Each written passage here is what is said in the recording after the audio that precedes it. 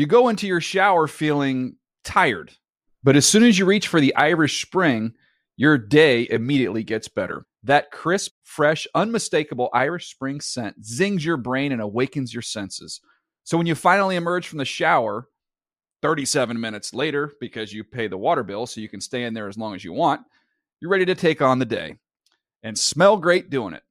Irish Spring Body Wash and Bar Soap. Fresh, green, Irish. Shop now at a store near you. Open a limited-time 11-month certificate at Kemba Financial Credit Union. At 5.25% APY, it's more than triple the national average, plus it's a safe and secure way to grow your money. Visit your local branch or kemba.org/CD for details. Offer expires May 31st, 2024. APY equals annual percentage yield. Restrictions apply. $500 minimum and $250,000 maximum deposit. Advantage status required. Comparison based on bank rate average. Federally insured by NCUA. Hey everyone, this is Jody Sweeten from the podcast How Rude, Tanneritos.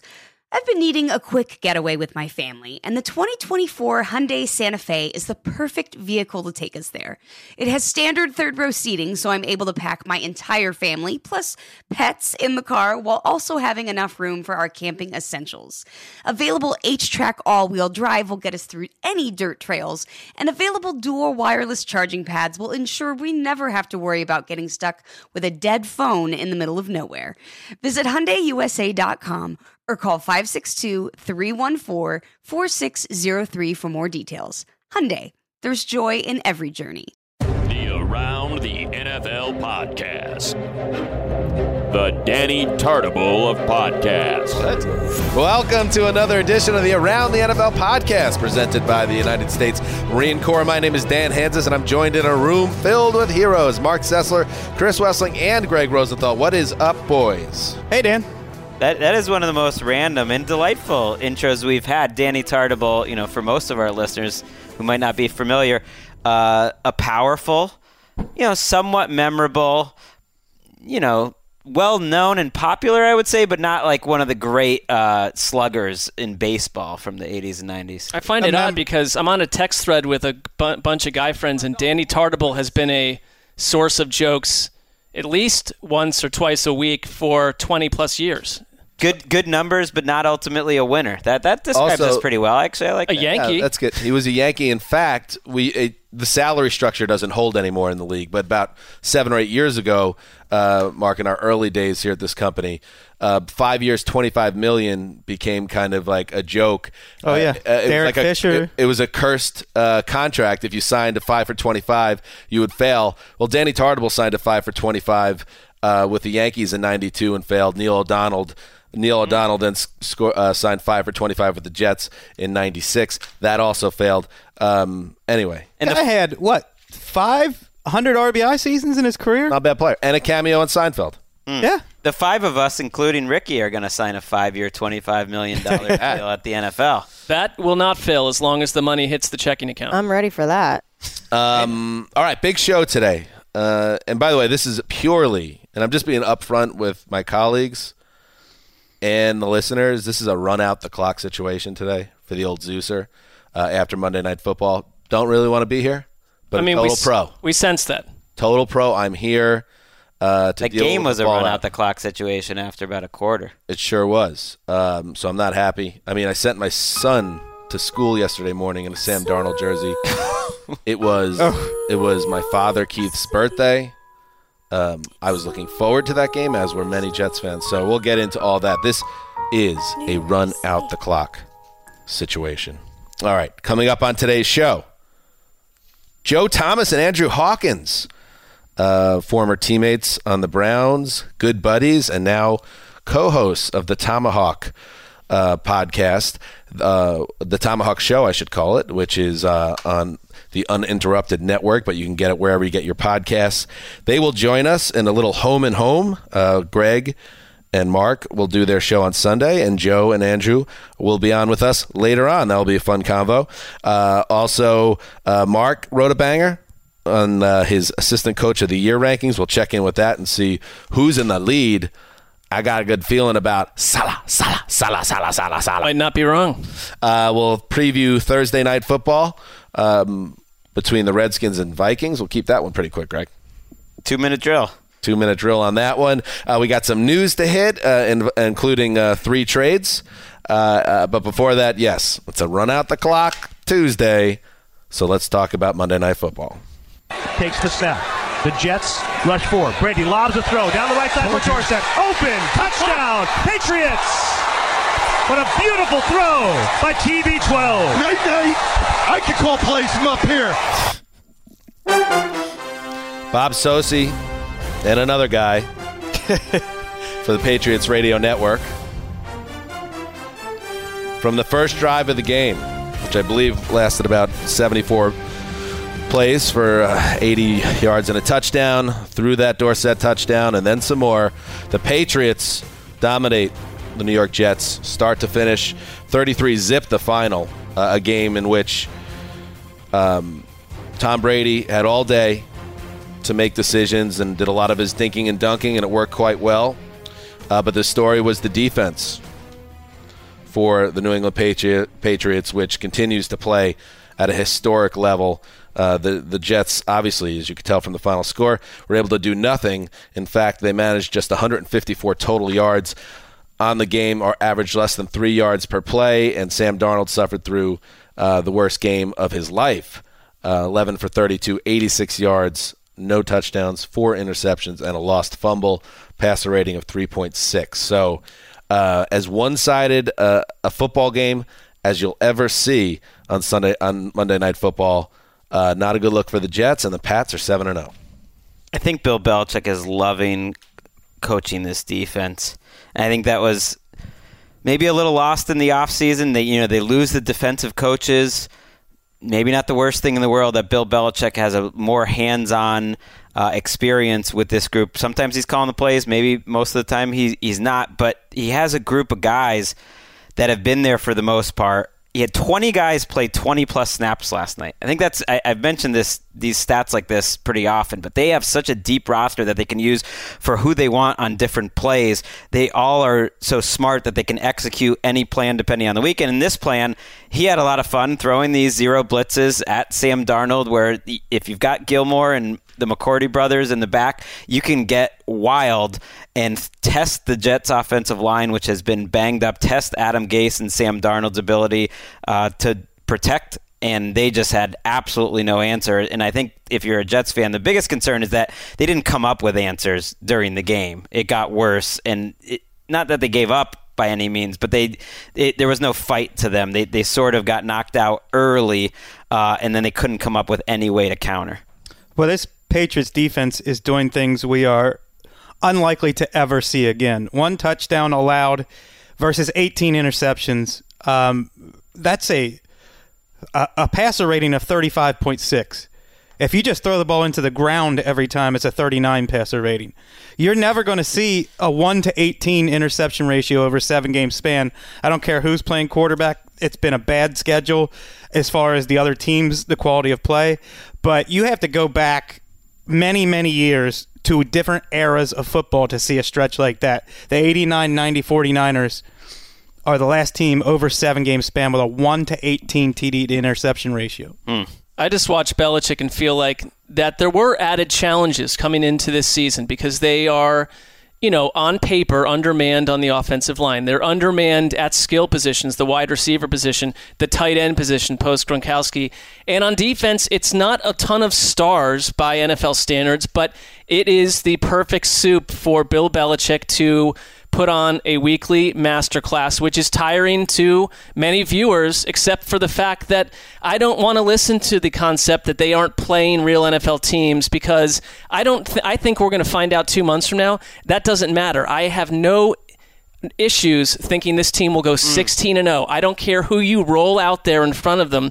They're going to operate at a completely different level. And watching the Jets, Joe Douglas is a promising general manager. I just had to wonder what he was thinking on the Adam Gase front. Is this the guy that you ride with, Adam Gase, from now until the end? No final answers right now, but to your point, Greg, Adam Gase was hired as an experienced head coach to do this, to come out of halftime and counter Bill Belichick and stop some of the bleeding, even with a lesser roster. And from Adam Gase's post-game, pre-game persona in general to how he's in-game coaching, I'm concerned if I'm Joe Douglas. You should be. Everyone connected with the Jets should be concerned with how they came out, because the scariest thing, if you're following the Jets here, is how great they looked against the Cowboys and how great Darnold looked. You can't hang it on, he's coming back from mono and all that, because we saw last week that he was named the AFC Offensive Player of the Week. And yes, there is the big storyline that rippled through social media and became a huge story today, that he's mic'd up for sound, Darnold, on the sideline, and you hear him say to himself that he was seeing ghosts, which a nice little unique twist. There's always a little extra twist of the knife as a Jets fan. That becomes the dominant story around this game. It makes Darnold look weak to a lot of people, and Steve Weish, who's a voice in this building that we all quite respect, he said it today on NFL Network. That's going to stick with Darnold forever, and that was just the cherry on top of the game from a Jets perspective. And I think for Darnold coming out of this game, as poorly as he played, and he played terribly, the decisions he was making, it was like a different guy. I mean, I was watching the game in a state of shock with some of the decisions he was making. He was clearly rattled, which he acknowledged. He handled himself well after the game.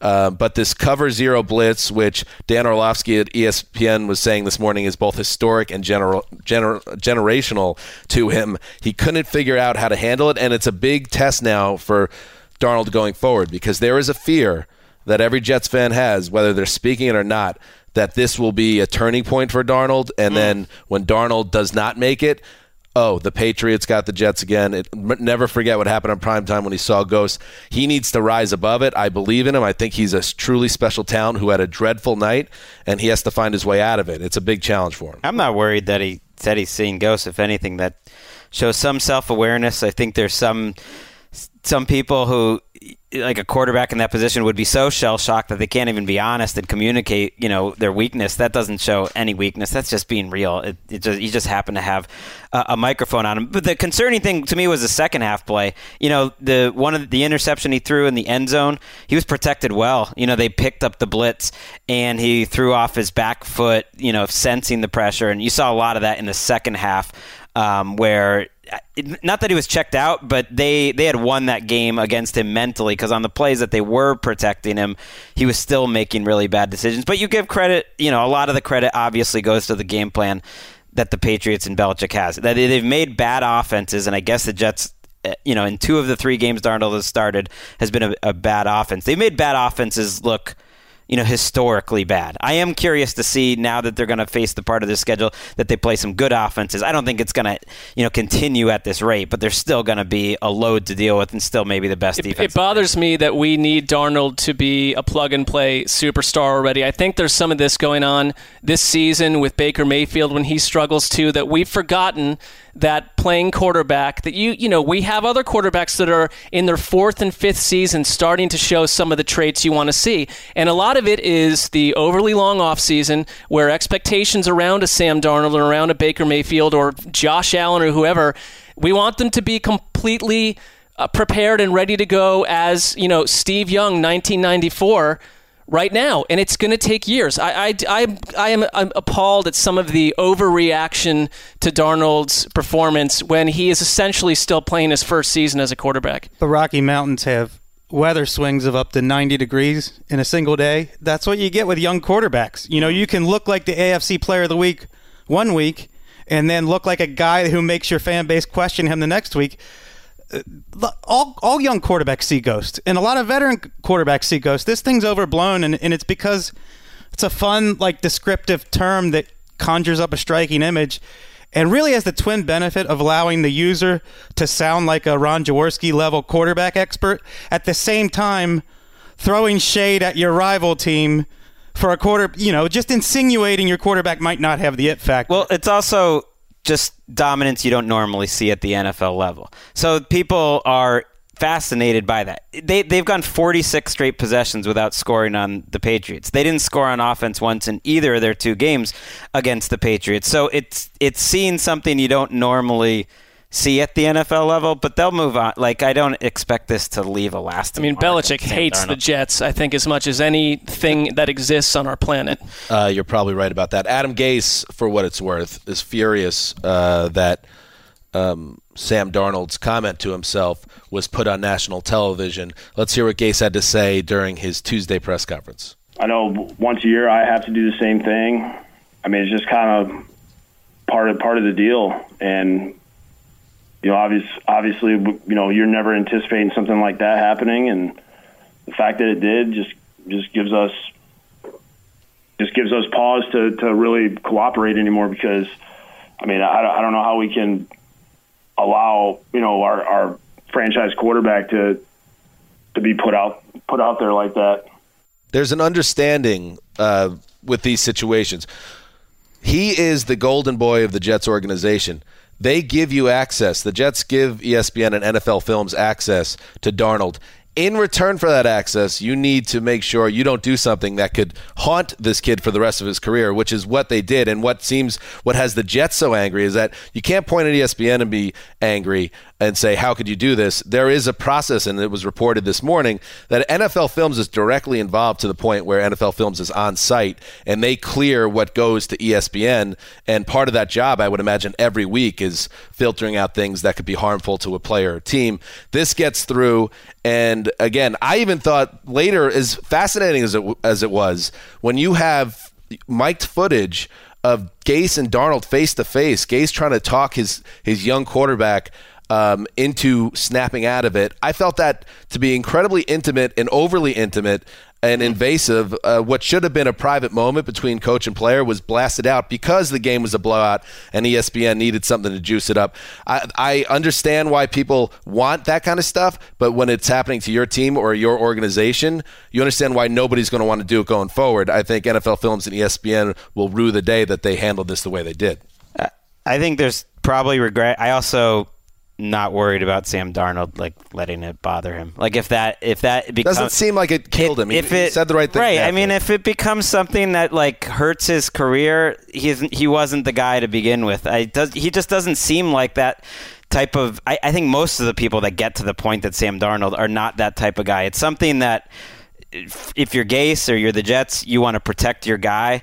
But ultimately, he's a big boy. He's going to handle a lot bigger problems than this, on a weekly basis. I'd argue that he put the mono narrative, which was generating all sorts of giggles from a bunch of wit crackers and hobby horses online, to bed with the Cowboys game. And wit crackers. Well, right, but that's Darnold's attached. When you are a young quarterback and you get drafted by a franchise that has been a laughingstock, and there's 4 or 5 of these teams out there, and a lot of those holes were addressed last 2 drafts ago, Darnold's going to have to be the mentally strong guy that puts up with the next thing that happens. And I totally see a guy in all of his media availability that is not some drama queen that's going to rise and fall with this. He's got to peer past it. And we live in a society right now that will completely, yes, it can stick to the Jets because things do. It can be forgotten with 3 or 4 good games or a nice month by Darnold, because that's what he is. Who cares about this moment with Gase in the end? He's not some hothouse flower. Bingo. Nice night for my Stephon Gilmore for Defensive Player of the Year. Each week, stack them up. Well, how many? Got 8 of them on the He probably doesn't even deserve it, but the narrative is starting to build at least that it makes sense because he's kind of the representative of this secondary. You could argue just as strongly for Jamie Collins or Devin McCourty. Or even Kyle Van Noy. A couple of votes for Kyle Van Noy. Who's beating this team? I mean, you get over Tom under. Brady I'd to still move his say feet. 2 losses. Tom Brady to move his feet. Right, he's not moving well at all. We'll talk about it in 1 second. We're gonna talk about the trade. This is the worst Patriots offense in more than a decade, and they showed it again. All right, let's get into that. Let's go move away from Monday Night Football, never to speak of it again, and do some news. All right, New England Patriots, you'll notice, yes, as Greg is alluding to, even in a blowout of the Jets, everything is dink and dunk. It is not an explosive offense, and with Josh Gordon out, it wasn't going to be a downfield attack, really. But they need somebody to stretch the field, which is not Mohamed Sanu, but he is a competent guy that's been in the league for a while, that can make plays, and is right in that Bill Belichick model, right down to his Rutgers lineage. So the Pats pull the trigger on a deal. They get Sanu from the Falcons in exchange for a second-round pick, Rap Sheet reported Tuesday morning. New England had previously made a move for Sanu during the 2019 draft, but Atlanta held off. Atlanta is now in the tank. They're looking forward. So they say goodbye to Sanu. And we'll get into the value of the deal because I feel like the Falcons did a great job here. But let's start where you were heading, Greg, on what he does for the offense and a Patriots offense that needs help. He gives them some versatility. All I could think watching them the last few weeks is they are a Julian Edelman away from being a bad offense. Right now, they're okay. They're 13th in DVOA. They're 21st in yards per play. They had the ball 14 different times last night. They had 320 yards. I mean, that's kind of what I've expected. Everything is hard. Everything is a 5-yard gain. They don't have good left tackle play. Hopefully they get Isaiah Wynn back. They don't have anything really down the field. Sanu gives them diversity. Mike Reese pointed out how in the Giants game, they ran the same personnel package the whole second half. Last night, they only had 2 personnel packages. One of them had 2 undrafted rookies in it. Jacoby Myers is playing well.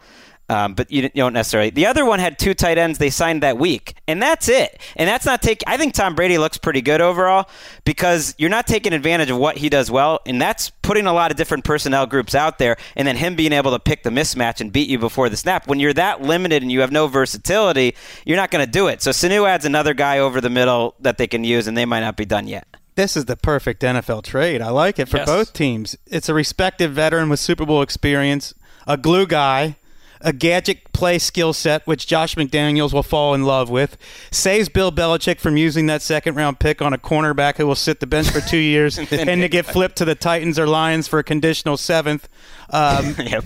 Josh McDaniels will probably take him for a wildcat spin in the next couple of weeks, put those trick plays on ice until the divisional round where he picks up a key first down, and then he'll collaborate with Edelman on a double throwback reverse flea flicker Statue of Liberty with a hook and ladder to a streaking Rex Burkhead for the game when he scored to beat Aaron Rodgers in the Super Bowl. Love it. Everybody's happy. But this is another instance of a seller's market. Look at the Falcons once got Tony Gonzalez for the same price. Right. And then he went on to 4 Pro Bowls, made the Hall of Fame, and Bill Belichick was using gunner coverage on him in the red zone. I've never thought the Patriots made any decisions based on that the end might be coming for Tom Brady until maybe this move. Just that, hey, we really need something this year. We've got a chance this year. We only have so many years. And so I think the value makes sense. They're going to have Sanu next year as well, and so it's not just a one-year move on a very cheap contract. I think they just continue to pound away at a position that needs help. You could have said that about acquiring Josh Gordon last year, that they're seeing the end of Tom Brady. I think it's a position group that New England's going to treat this process differently than other teams. It was a raging weakness. It's on the edge of being one if they had more injuries. They continue to produce, and they're slowly turning that position group into a strength. A healthy Gordon, Edelman, and Mohamed Sanu is an awesome wide receiver group if they're all playing Dorset. I mean, Dorset's been their most... And the fact that it's going to be... I don't think they're going 16-0, but who's scaring them in the AFC right now? Right now... the AFC's a hot mess right now. Right now, to me, it's not that important, but I think the Ravens, the Texans, and the Chiefs are all very scary long term. That 1 or 2 of those teams at their best, they're scary. But I can already see it now that we're going to get a Baltimore New England playoff matchup where Belichick is going to relish and totally thrive in the concept of preparing for the Ravens for 1 week and allowing 7 points. This is a different organization than any 31 other organizations. Absolutely, this is the best defense that they've had since 01 or 03. I'm not ready to put them above those groups at all because I think you have to see them against better teams and the talent and the talent's out there. But where you are going to see them, they do play the Ravens, Texans, and Chiefs coming up. They play the Eagles and the Cowboys. Those are their next games. So after the Browns game this week, which I also think has its dangers to it. We'll talk about that later. I just think if the Jaguars and the Colts can shut down the Texans, who are hot and cold, and when they're hot, they're hot.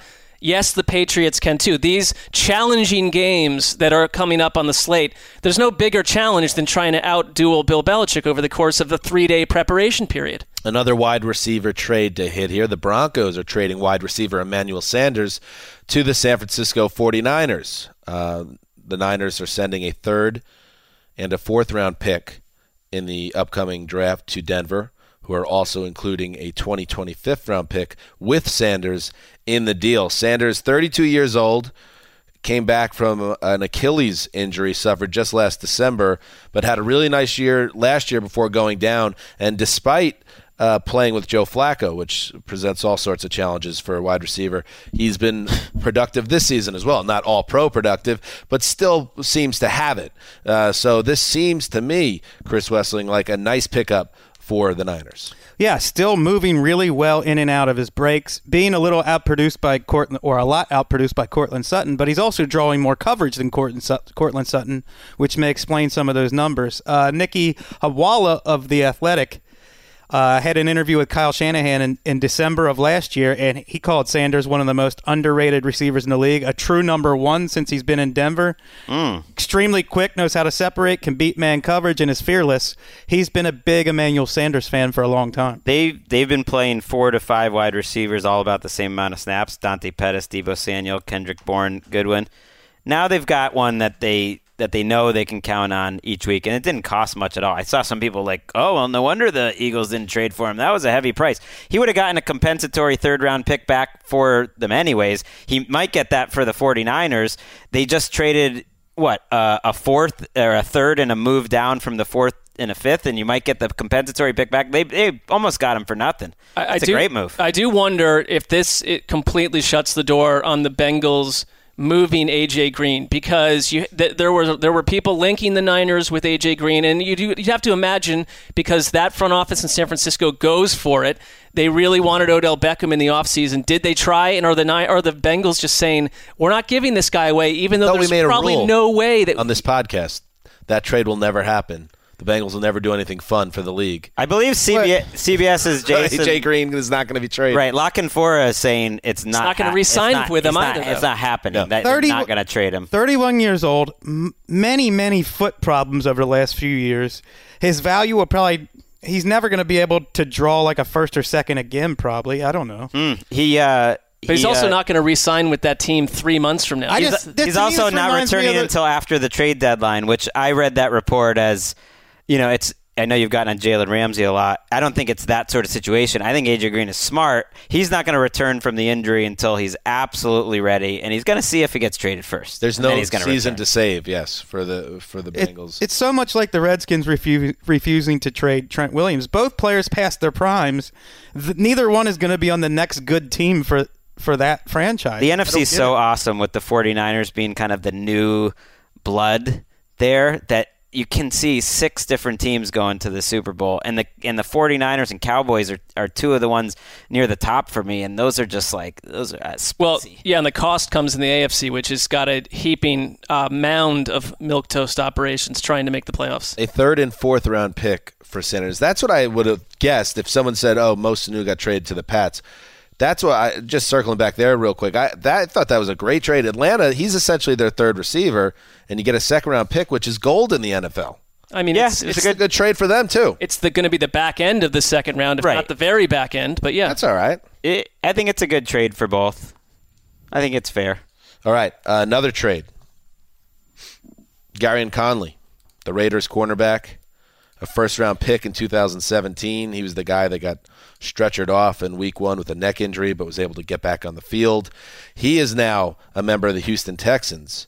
The Texans shipped a 2020 3rd-round pick to the Raiders for the cornerback. This is a deal that, once again, Mark, shows Bill O'Brien going all in on his team right now, giving up that 3rd-rounder they acquired in the Clowney trade. They go get Conley, who has not played up to expectations, but O'Brien sees him as somebody who will upgrade their secondary now. Yeah, they lost Bradley Roby for another month or so, if not a little bit less than that. Lonnie Johnson is the worst-ranked player on their entire defense, according to PFF. Yeah, trust the Lonnie. They needed a lot of help in the secondary. I wouldn't be surprised to see them make another deal for this, because I think you're right. Bill O'Brien is kind of in what I love, gigantic FU mode. You don't like the way that I'm running this team? I'm going to keep doing it my way. And if we're okay with the Bill Belichicks of the world making nonstop moves, maybe Bill O'Brien is not as crafty a tradesman as Bill Belichick is, but I kind of think if you're a Texans fan, you can at least live in the comfort zone of knowing, my team goes for it. We're not going to sit on aging assets and not move them or not try to go get the guys that can improve right away. Their offensive line is vastly improved because of that Tunsil trade. We're not going to draft anyone in 2019. Well, but more and more teams are doing that. We're calling that the wave of the future. No, if the Rams do it, we crown them with Reed. It's different. Gary and Conley's struggled. I mean, Gary and Conley, this was... I'm with you. I'm not saying Gary and Conley's the answer. This was just an emotional... why not go for it? No, I agree with that, but it was an emotional trade. Gary and Conley had an awful Sunday, and they traded him the day after. The Texans lost 2 different cornerbacks in the last 2 weeks to injury. Philip Gaines is on IR, and Roby's hurt. They needed someone to play. You know what? That's code words again, Greg. What?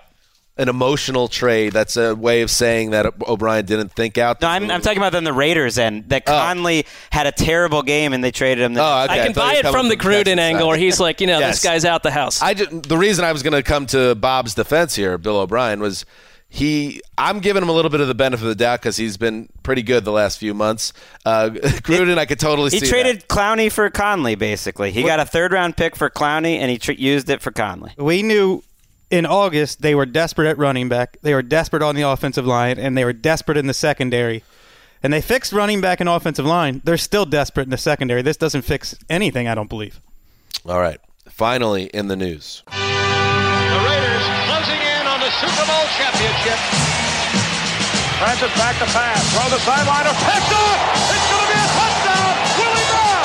45-40, 35-30, 25-30. Old Man Willie. Yes, one of the indelible images in the history of the NFL, shot by NFL film cinematographer Ernie Ernst, was Willie Brown. Ernie.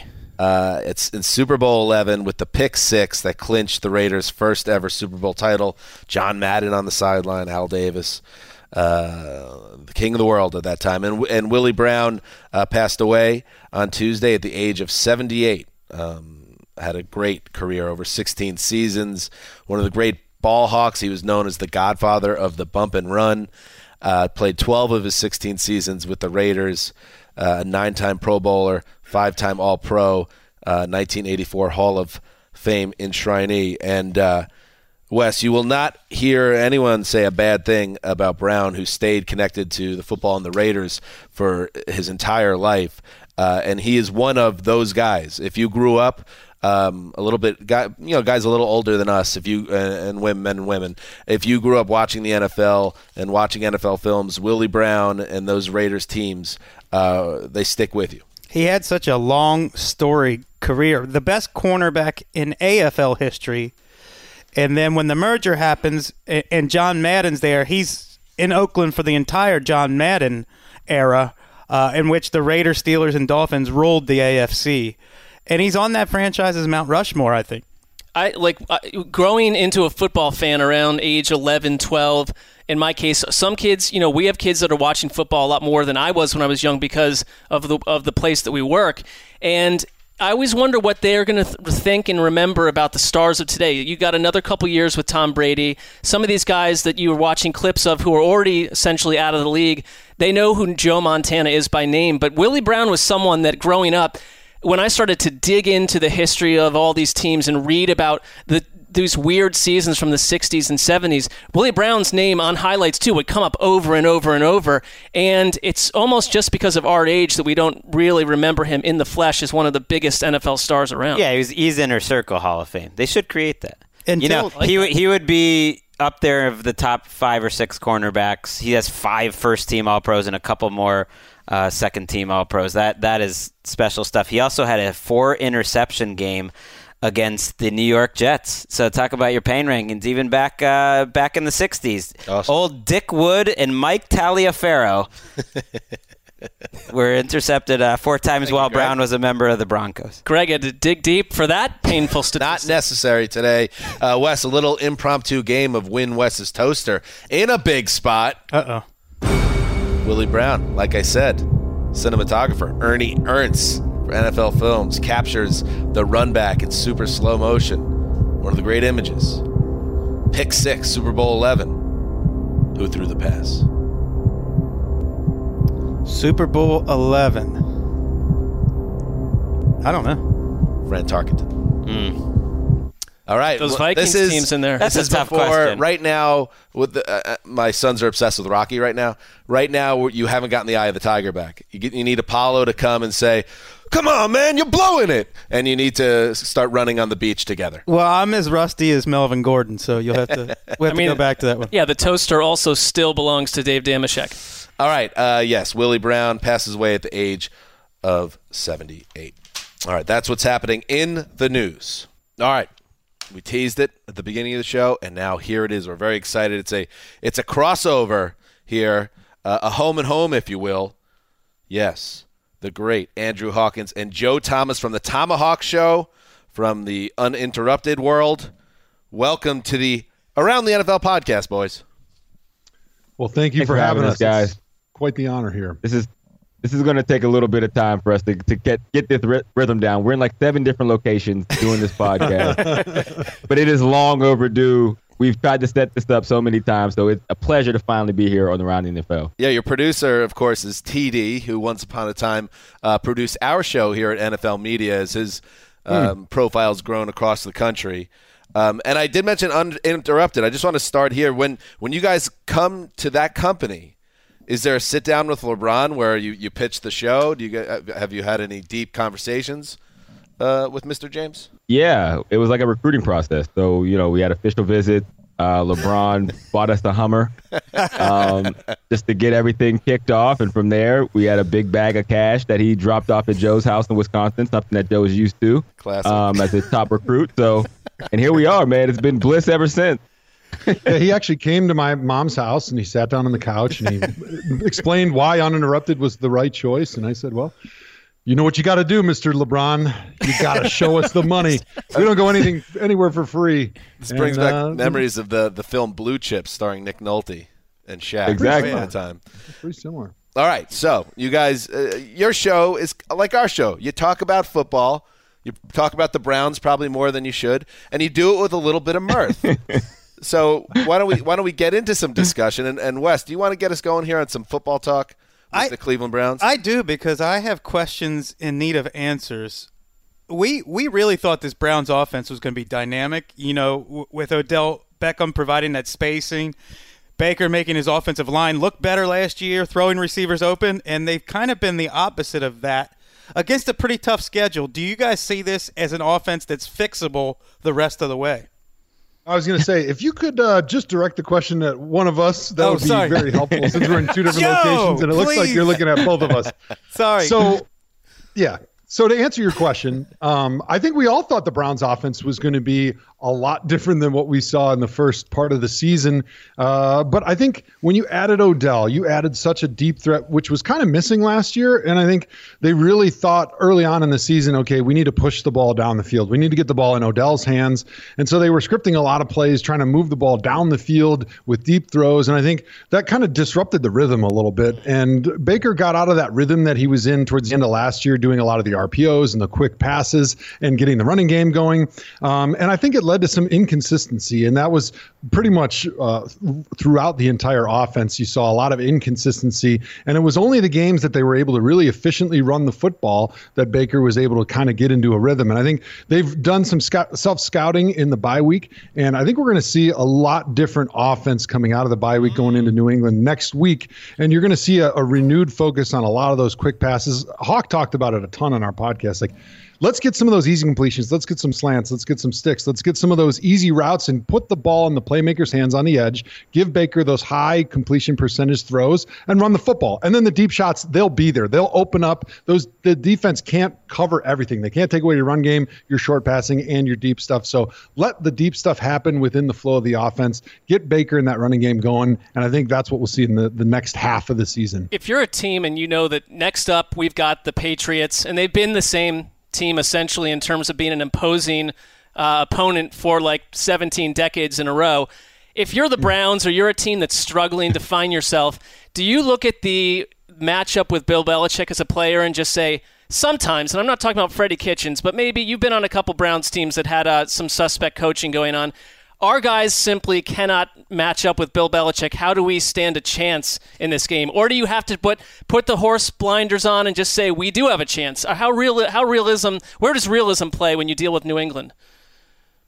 I think that no matter what in the NFL, you always do have a chance. I mean, I know that's a cliche we always say, but it's true. I mean, everybody is getting paid. Everyone's under contract. And for Bill Belichick, the thing it becomes is more of like the coaches. The coaches have to feel like they have a chance. The Browns are talented. No, the offense hasn't looked great. No, the team has not looked incredible, but they have talent. Their problem is they haven't found that cohesion as an offense, as a team. They haven't established their strategy. It just seems like they're just throwing plays out there like they're playing Madden, and you can't do that against the New England Patriots and win. So if they can come out and say, hey, here's what we do best. Here's the plays we're going to start and call to set up these plays, understanding what the Patriots are going to give us and understanding what the Patriots are going to take away, then I think it gives them a chance. Because man for man, the Browns are still a very, very talented football team. And if everybody comes to their A game, they will have a fighting chance. Joe, you were there obviously forever. And in the back half of your career, especially, there was so much churn at the head coach spot. And I would wonder how much that begins to press on a team. Now, I know when Dorsey's there, it feels like a different vibe around there, but they're coming out of the bye. If things don't work out against New England and this season really starts to spiral, does that infect the clubhouse at a certain point, the locker room, once the speculation in the media starts ramping up? Whenever there's speculation in the media about the job status of the head coach, it puts a lot of pressure and stress inside that locker room, because then you don't really know who to align yourself with, right? Are you going to align yourself with the management that's going to still be there, or are you going to try to buddy up with the head coach and really defend him in the media? And so I think that puts the players in a difficult perspective or difficult situation. But I don't think that's going to be the situation here. You know, John Dorsey, he handpicked Baker Mayfield. That was the biggest decision he had to make so far since he was the GM. But the second biggest decision he had was who should he make the head coach? And he went out on a limb by hiring Freddie Kitchens and making him the head coach, even though Freddie had no head coaching experience. And so to be able to take that type of risk, I think he's got a lot invested in Freddie, and he wants to see this thing through. I think he understands that there's going to be some growing pains when you're dealing with a rookie head coach. And I think they've built up enough capital with the good things that John Dorsey has done since he's been there, that they're going to be able to fend off any speculation or rumors that'll swirl in the media about the status of Freddie Kitchens. And I think for the most part, people are going to believe John Dorsey when he says, you know what, Freddie Kitchens is my guy. I still believe in him. I like the things he's doing. And I think for the most part, that should shut down any rumors or any things that could swirl around Freddie Kitchens' job status. Because I truly believe, from the Haslam's to John Dorsey, they want this to be a long-term thing with Freddie Kitchens, and they don't want to be pulling the trigger after one season like they've done with Rob Chudzinski and when he was the head coach a few years ago, and with some of these other coaches that they've got rid of quickly. They want to be the stable franchise like the Pittsburgh Steelers are. As two of the great Cleveland Browns of all time, I mean, are you still like communicating with the team and the coaches? Do you have a lot of feelers out there you're hearing from them? Sparrows. Hawk, when are they retiring your number, by the way? I'm waiting to get into the Ring of Honor. That should be soon. You know, I'm the most efficient receiver they've had there since they've come back. That's that alone. I'm you hoping propels me. Say anything, I guess, right? Yeah. So that's a big deal. I'm also the shortest receiver they've had. The list goes on and on, guys. Joe is the expert on getting coaches fired. So I'm glad you asked Joe that question, because he's the expert on getting coaches fired. For Freddie Kitchens, he was really in a no-win situation, right? Like, he comes in with a team with all this hype. Either A, they are good and they say, well, yeah, that's because the roster is so good. Or B, they don't play well and it's, oh, he's a rookie head coach. He doesn't have enough experience. So I actually think for Freddie Kitchens' career, this was the best case scenario, because now that we see that, oh, this is going to be harder than everyone suspects, if he can turn it around, it will actually show what kind of coach he is and the kind of job that he's done there, and not that it's just he had the best players. Oh, it was an easy button for him. And it says right there on the Tomahawk Show, of course, Joe Thomas and Andrew Hawkins, it says right there that 10 Pro Bowl bids between you. Selections. We've done our part, for sure. And 2 obscure movie cameos, but those are none on the Thomas side. Ooh. No, he has a face for podcasting, so I stick in front of the camera for the most part. What are your movie cameos? I was actually in Ides of March. This is like when I was in the CFL, I was in Cincinnati, and someone walked into a coffee shop, and they're like, "Hey, you want to be in a movie?" I'm like, "Sure." That's how it happens. You're gonna play political intern number 2. And there was actually a scene in the movie. I'm in there for like a split second where I'm just walking by at the beginning. But the one scene that I filmed, I was right in between George Clooney and Ryan Gosling as they were in this heated argument, and I was so excited because I was like holding the coffee. And he yells at me during the scene, and I like rush off, and I'm like, "Oh, I'm about to be a movie star." And of course, it didn't make the film. And there's no like deleted scenes on the DVD, so that's a complete made-up story to anybody I tell. Damn. I know that Clooney and Gosling are still talking about that encounter with you, and upset also that it hit the cutting room floor, no doubt. Joe, you're a member of the NFL Network family. We're going to ask you about Colleen Wolfe in a moment because we're wondering where she's at head-wise as her career is kind of risen beyond us. But I know you spent a lot of time, obviously, in Wisconsin, not too much time in L.A. Have you been to J.J. Watt's log cabin yet? You know what? That feels like the number one location that every male needs to get to before he dies. That's actually how I was able to lose my weight and get my current physique. I spent a lot of time at J.J. Watt's cabin, and the great news is it's only a few-minute drive from Chicago. So when I'm out of town, I can just fly right into Chicago, drive the 5 or 6 minutes out of downtown, and there's the log cabin on 30 private acres in the middle of the city, and I'm able to get a great workout in no matter where I am in the city. So I heard he bulldozed an orphanage to build it. So well, it wasn't technically an orphanage; it was more of like a group home. But you get the idea. Lives affected. But Colleen, Colleen, we love her. She's one of our closest friends here at NFL Media. And before she became the big TV star, she used to be on the podcast a lot. She still is. But do you reluctantly? Do you feel that star power? Have you felt that around you, and whether that's changed her as a personality? Yeah, I'll fire off with a serious note for 1 second.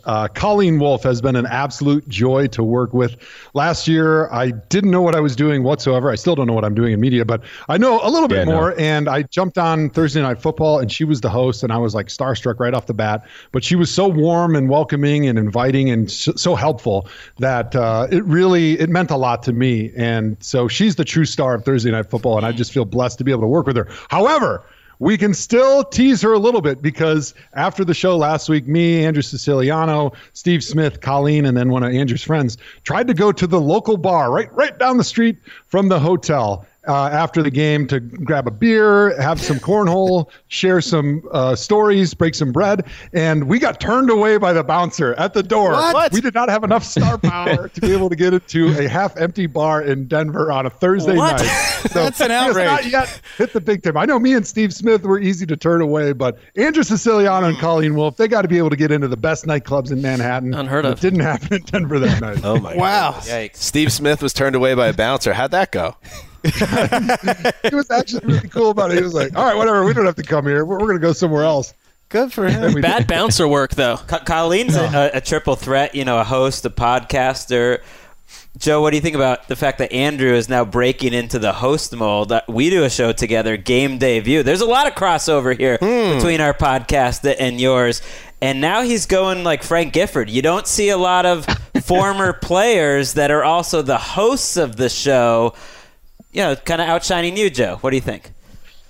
It is tough to work with Andrew. He has clearly left me at the laundromat in my media career because he is on a trajectory to the moon and back. He's the next Pat Summerall. I told him he's going to be doing like play-by-play with somebody that's actually talented someday, and I'll just be telling my kids, my grandkids, that I knew him at one point.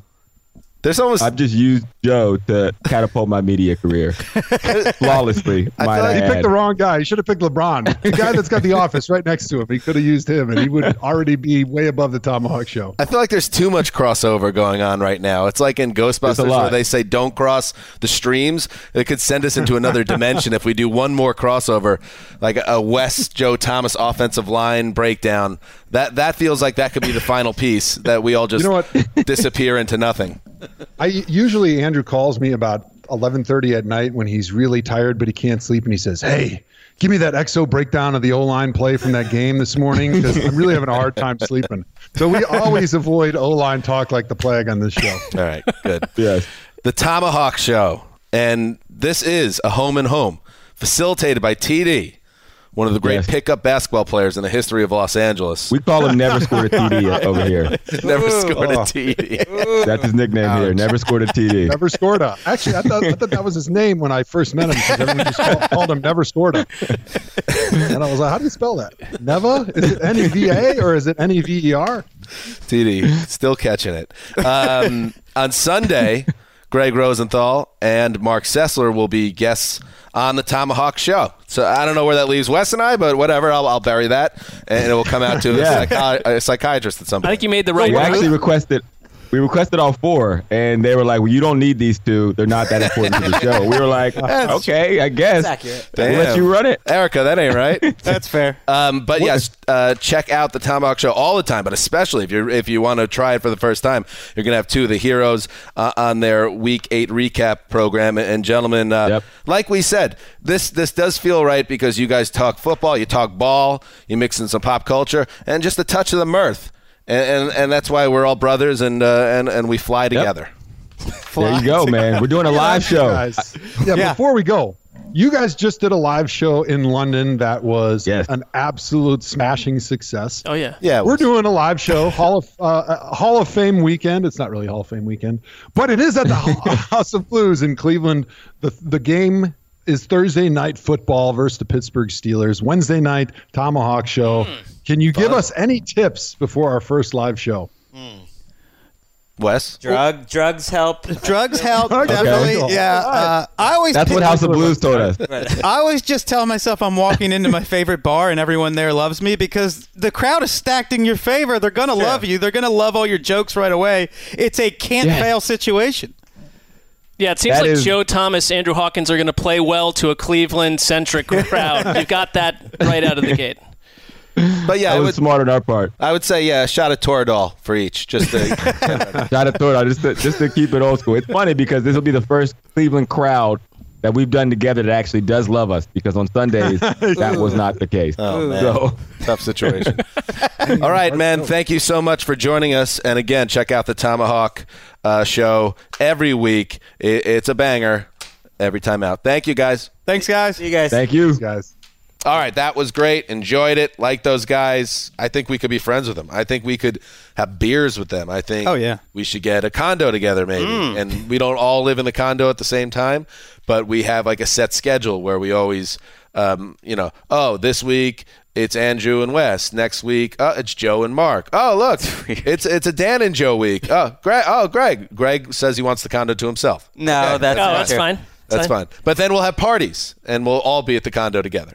I don't know who loses. I find myself Joe pays for it. I find myself in a little bit of a Little Debbie scenario where the three of you, I think, are having a very productive conversation with Hawk and Joe Thomas, and I'm still sitting there, the Browns fan of me, being like, what am I doing talking to Joe Thomas? Because he is a totally lovable, affable, professional, and every time we met with him, it's like this guy is the best. That's how I feel with Hawk. I was such a big fan of the reality show Fourth and Long, hosted by Michael Irvin. Yeah, you mentioned it. Where Hawk made his name. I think that every time. People should check out Game Debut, by the way. Every Saturday on NFL Network. Me, Hawk, and Cynthia Freeland making picks twice on Saturdays. That's a good plug. And the Fourth and Long show, no one has been a bigger fan of the Fourth and Long program. I'm telling you. Well, here's the thing. You have the master tapes? No one remembers it. I know I've brought it up. No one remembers it except Greg. No, here's the thing. No one watched it at the time. No one else watched it except Greg.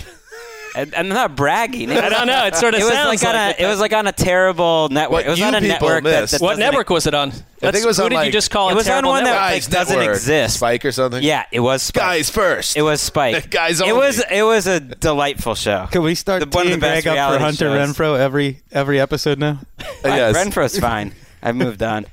I do like the small. It's also nice to have an NFL player that we work with that's my size, at least in terms of that is delightful. Certainly not in terms of fit mass. We've got breaking news. Only 6 times faster than you. Breaking news. Chris West. I love when West delivers it. You know it's going to be good. Well, it's major injury news for the Detroit Lions. Bad news. Kerryon Johnson had to go on IR with a knee injury that he suffered in Week 7. Oh, that's not good. He injured it. Yes, he injured it. this past Sunday, and you showed him on the sidelines with the pants up, with the brace on, trying to walk it off, had a heavy limp, and you had a bad feeling about it, but IR is a surprise. They've got rookie Ty Johnson, J.D. McKissick, who's more of a gadget player, and I believe they claimed Paul Perkins off waivers from the Giants, but very suspect depth there at that position. Or C.J. Anderson can't even get a sniff out. Hey, everyone says, running backs aren't important until you lose Kerryon Johnson, and now their running game is not going to be Lions are in trouble. In the movie where there's the midway point where it's like a cast of adventurers have to say goodbye to someone that's sort of sacrificing themselves in a heated moment against some sort of mythical beast. I like we're quietly moving away from the Detroit Lions, who've been left underneath a big boulder and are not going to be advancing with us onto the next stage. How about an easy NFL schedule season? the next couple weeks? We tried to stay relevant. We tried. We brought them along on the journey. You know what? The schedule softens up. Get a couple dubs in here. We're not out. We're attuned to the reality situation. They've lost 3 in a row, and now one of their most important players on offense. Right. We're not pointing fun at them or giggling at the whole situation. We don't approve of it, but it's the reality. I'll always look fondly on that late September, early October time when the Lions were fun. Salad days.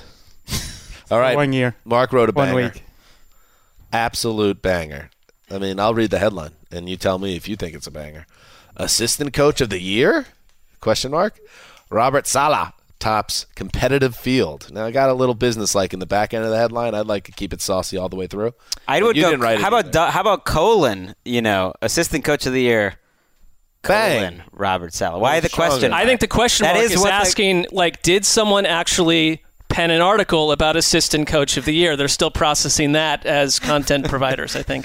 So is this essentially in the slot reserved for what's grinding my gears with Mark Sessler? It is, and this is something that I do care about. I do care about this topic. That was not his weekly column is not what's grinding my gears. I mean, That was the old Wesseling. That wasn't what it was called. Old grind my gears. On my radar. My radar. When Dan is going to present anything that I do here, I just have to, kind of shoulder the concept that he's not read it, does not care about it, and only cares about anything with his own byline. Well, that's true. I am not reading anything about the NFL today, and I told you it's a run out the clock Which is the situation. same thing that happened when I wrote my Browns long form. It happened it came out the day after a Jets loss, and you refused to read that and still have not. So I enjoyed that piece quite a bit. You will at some point run out of excuses. I read that piece and enjoyed it. A lot of Jets losses. All right, here we go. Let's soldier. All right, here we go. Let's get to it. Robert Saleh. I want to save it because he's at the headline. You can figure it out, but let's start in the back end. You got some honorable mentions. Eric Washington's getting votes. Yeah, I don't even know if we need to dig into that crew, but Norv Turner's getting some pop even. But you got. I got some questions. Okay, I'm going to turn it over to Chris Wesley. Why don't you like offense? Greg Roman has turned the Ravens offense into a thing for the first time in franchise history. That's fine. Kellen Moore has the #1 DVOA in the NFL. I would argue this. You wanted, Mark. Here's what I would argue. Back it up. This is all these awards are optics and perception based. But you're the one writing the article. You're doing it. You can make your own. No. I'm arguing who is going to win it. I think. And Is it a real award? I'm not joking here. Yes. They actually give it out? We've been discussing it for half a decade. I thought it was kind of like your award. No, they started it. Well, it's because 2014. They started the award. Yeah, 5 years ago. And there was the one year where Scarnecchia got some serious votes, but he did not win it. And four of the five winners have gone on to become head coaches. I really Wade think Phillips that was the other. Right, and he's the one that did not. Who is the reigning assistant coach of the year? It is Vic Fangio. Okay, Wes says that because on Mark's list, the top 4 options right now, the leaders in the clubhouse, and 5 of 7 are all defensive-minded. I think for me, it's because of it's a shorter sample size. The Niners defense, the Bills defense, the Saints defense has been more consistent, I believe, than the Cowboys offense. The Cowboys offense 10 weeks from now, Kellen Moore is the perfect guy to win this award. And after 3 weeks, I mentioned would have won it going away. I think that he's got competition. But I hear your point on Greg Roman. For me, with Greg Roman, I would want to just see where they are a couple months from now. But he's done it so far. I agree, and that's why he's on the list. Right, he's on the list. He would be in my top 2.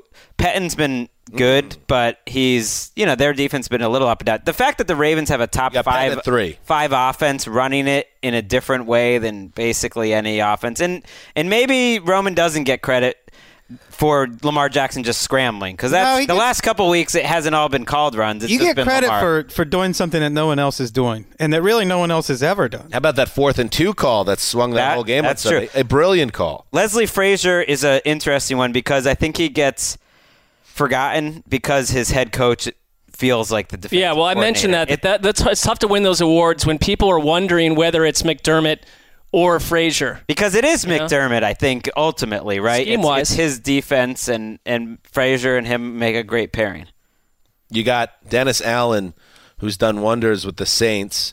This would be a sweep, I think, for the Saints, because it feels to me, unless Frank Reich goes and gets it, the coach of the, which is basic. If you're tracking coach of the year, screw you. It's about assistant coach. And you think that Peyton's going to win coach of the year, probably. Now, is Dennis Allen... I mean, it's early. Is he going to swoop in where we are now? If Dennis Allen swoops in and grabs assistant coach of the year, that tells you a lot about why the Saints are so successful. Great staff.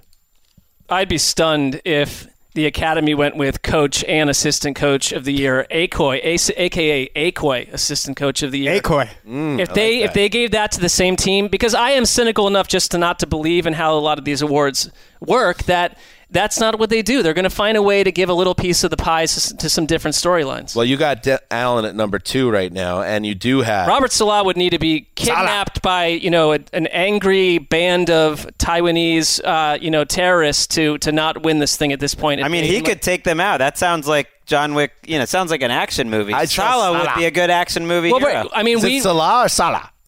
I like the way the second way you said it. I don't think that's how it is. But. Salah done to Taiwan. Well, here's the thing. That's a question to be Mark, answered. as you often say, and you said it earlier, this can be narrative-based. Although you would think assistant coach of the year is underground enough where it would be maybe more pure than the MVP, which is a bit of a soap opera. You love getting into the narrative, but what are the terrible award picks that have been narrative-based over the last few years? Comeback player of the year, I am 100% agree with you. It's all narrative. I think what they do a lot of times That's is part of it, though. MVP and offensive player of the year, to me, feels like best picture, best director, where they find a way to give a little bit of everyone some Offensive love. player of the year is a joke. Why have that award? That's to Mark's point. Everybody gets a piece of the pie. Right. Well, I still don't understand what it means or how it's figured out. But we're talking about the because Akoy I'm a right man now, of Akoy. of character. I don't even vote for offensive player of the year when they do that little NFL.com writer things. I refuse. You refuse. You sleep well at night. Strong. I refuse. Strong I used to say that. I used to make a little point about how the award's stupid, and they published that once, but then they just stopped doing that. Yeah. So Salah, to the point of the narrative base, that was when we were in London. Who were they facing that week? It was the Rams. That was the his 4,000 breakout performance. cutaways. Yeah. And you kind of need that big national moment to get on everyone's radar, and I think that has helped him a lot. And the fact that the Niners are, I think that's a lot of it because the voters are not watching every one of these games. And let's be honest, like coordinator level coaching, we hear from these guys for 15 minutes a week. Salah. And the idea that we know what a coordinator is doing from team A to team B to team C is ridiculous. It's an ultra mystery. So it's all image-based. It's all ego. It's just like everything we do all the week long. Yes, you could extend that to every bit of NFL analysis. Right. Back-to-back primetime games for them in week 9 and 10. I can already see it. We're in Fort Lauderdale in February. The 49ers are there, and everyone's crowding around Salah in the crowd at media day because everyone knows he's already accepted the Falcons job or some other job. You can't exactly talk about it yet because they can't announce it, but he's a big story. I mean, a year ago, his defense recorded an NFL historical low, 7 takeaways. So, hopefully we all can come back Not that the way. X's and the Joes. It's not the X's and the O's. It's the Jimmys and the Joes. Like that. And you want to talk about a clean sweep of the awards. I was going to say Salah, maybe best bod of assistant coaches. You remember a guy named Dan Campbell, once upon a time, the interim head coach of the Dolphins? Well, he's now the tight ends coach of the New Orleans Saints. They can sweep the entire awards, including hottest body. I wouldn't say their tight ends are killing it. No, hottest body award. Oh, okay. Well, what about I didn't notice you didn't mention Steve Belichick or anyone from this, historic Patriots defense. Explain to me what Steve Belichick is doing. I don't know. Who says it has to be a coordinator? Is it Gerard Mayo calling the plays? They've got like they've only have 3 coaches. 2 of them are named Belichick. One of them's in charge of the secondary. They're the ones with the 18 interceptions. Oh, Steve. What was really funny? You go down memory lane this summer when Greg was trying to figure out things to be nervous about with the Patriots, and he kept on going onto their homepage and be like, "Look, they don't have any assistant coaches under contract because there was only 4 or 5 headshots." They still only remember have that when you were worried about that. One of them is Brett Bielema. Remember when you thought that was something to be concerned about? Their coaching staff being rounded out? It was partly a bit. That was if real. You went to Patriots.com, there was only like one picture. That panned out to be an extreme crisis for the. I now do support a future where it's just Steve and Bill Belichick, McDaniels, and Skarnecki, a 4-man coaching staff. Cut out the fat. Let's keep Mayo because he's a Patriot, Hall of Famer. All right, one more quick game of Win Wes's Toaster before we get to Thursday Night Football. It's a long one. Oh, no. Chris. Dan. Willie Brown, rest in peace. His iconic pick 6 return. Mm-hmm. You're really putting a lot of stock in this. Fran Tarkenton. Slow motion shot. Yeah. Running toward the end zone for the clinching score. Uh-huh. Who was the NFL film cinematographer behind that shot? Oh, you should know this, Wes. I would say Steve Sable. On a broader scale, yes, but no. I've mentioned his name twice in today's show. Oh, Ernie Ernst. That's correct. Give him the toaster back. The big urn. I can't believe you remember that. All right.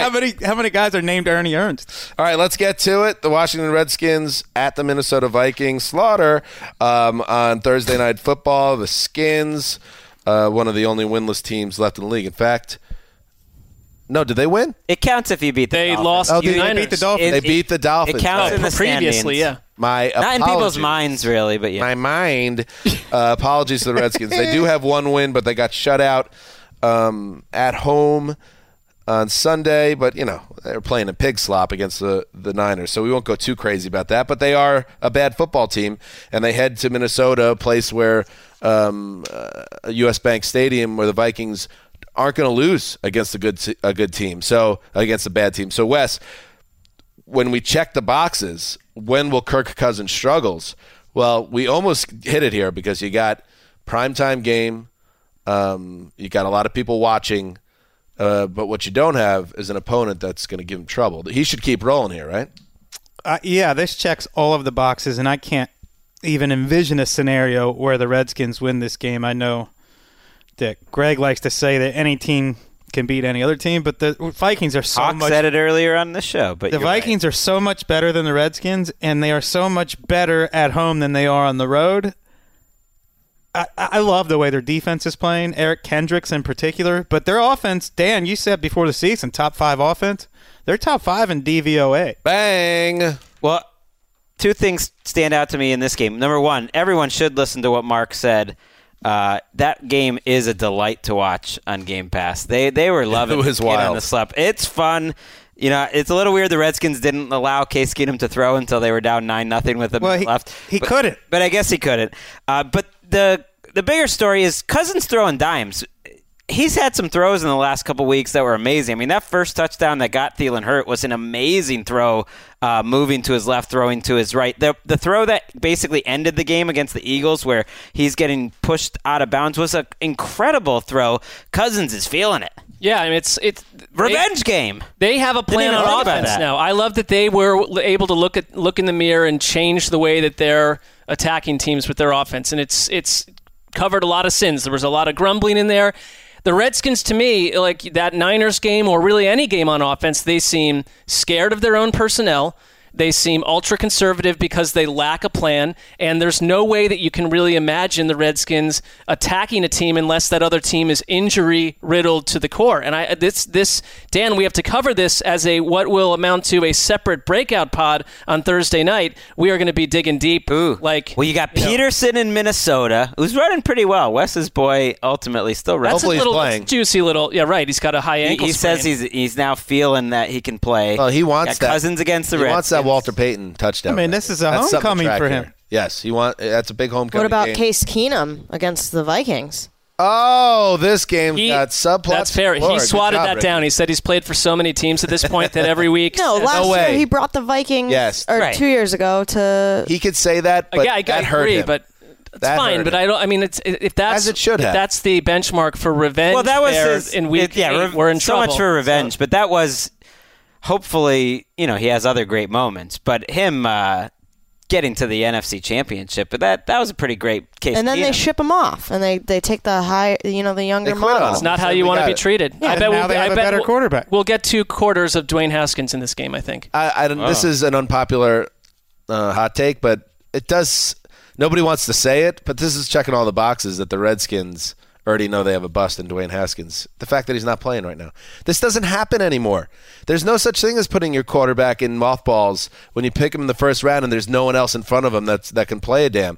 I mean, you could that's assuming that that your first year of your career is instructive for the rest, which I'm not. I'm not saying he's. I know this year that's is a bust for him. Yes. I just think it's a very bad sign that they're not having him play, and they could stand behind. Well, we don't want to rush him. He's not ready. But the fact that doesn't happen anymore makes me think that there are some real concerns behind the scenes. Right now there are, because every single broadcast crew that goes in there, including, I can't remember who announced the Redskins game last week, but including them, they all talk with information based on what Haskins isn't ready to do, or basically that the coaching staff doesn't want to put him. The one thing is they are zooming towards number 1 overall pick potential if the Dolphins ever won 2 games this season. So you can't be in the position to draft one of the big quarterbacks that everyone is organically tanking for and have the Dolphins. Well, I'm saying the Redskins. There may be a quarterback is their out guy. there. I mean, it's their owner's guy. Yeah. All I'm saying is, if Haskins is not ready to play and there's issues with him, then why do you not move on after 1 year? Look what happened to the Cardinals. They wound up doing the right thing for themselves. I guess it'd be crazy to me without having him actually play. And the that's what I'm saying. You have to see him. The owners. I know, but if you know it's not the time for Josh him. Rosen.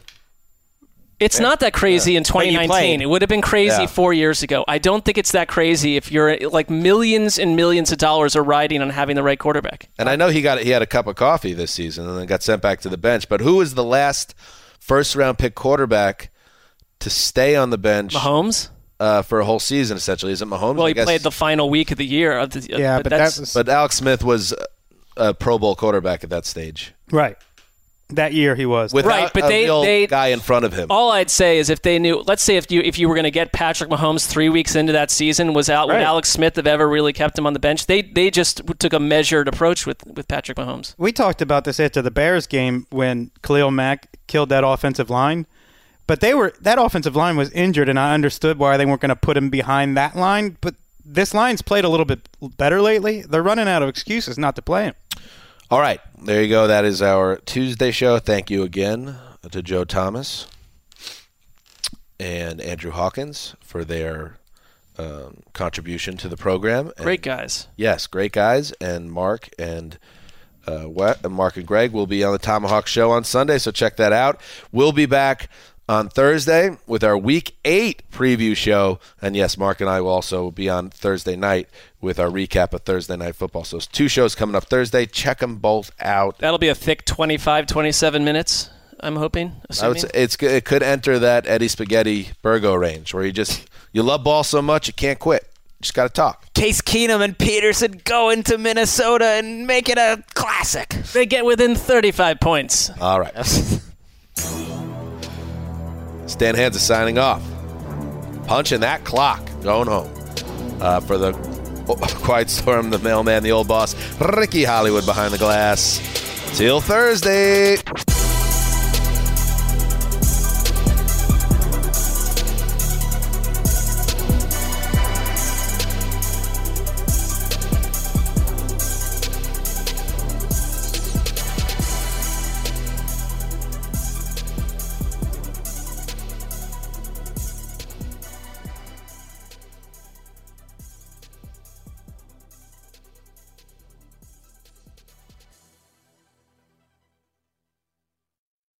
You go into your shower feeling tired, but as soon as you reach for the Irish Spring, your day immediately gets better. That crisp, fresh, unmistakable Irish Spring scent zings your brain and awakens your senses.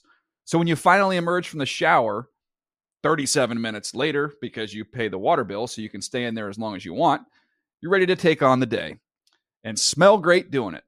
Irish Spring Body Wash and Bar Soap. Fresh, green, Irish. Shop now at a store near you. Open a limited-time 11-month certificate at Kemba Financial Credit Union. At 5.25% APY, it's more than triple the national average, plus it's a safe and secure way to grow your money. Visit your local branch or kemba.org/cb for details. Offer expires May 31st, 2024. APY equals annual percentage yield. Restrictions apply. $500 minimum and $250,000 maximum deposit. Advantage status required. Comparison based on bank rate average. Federally insured by NCUA. Live Nation presents Concert Week.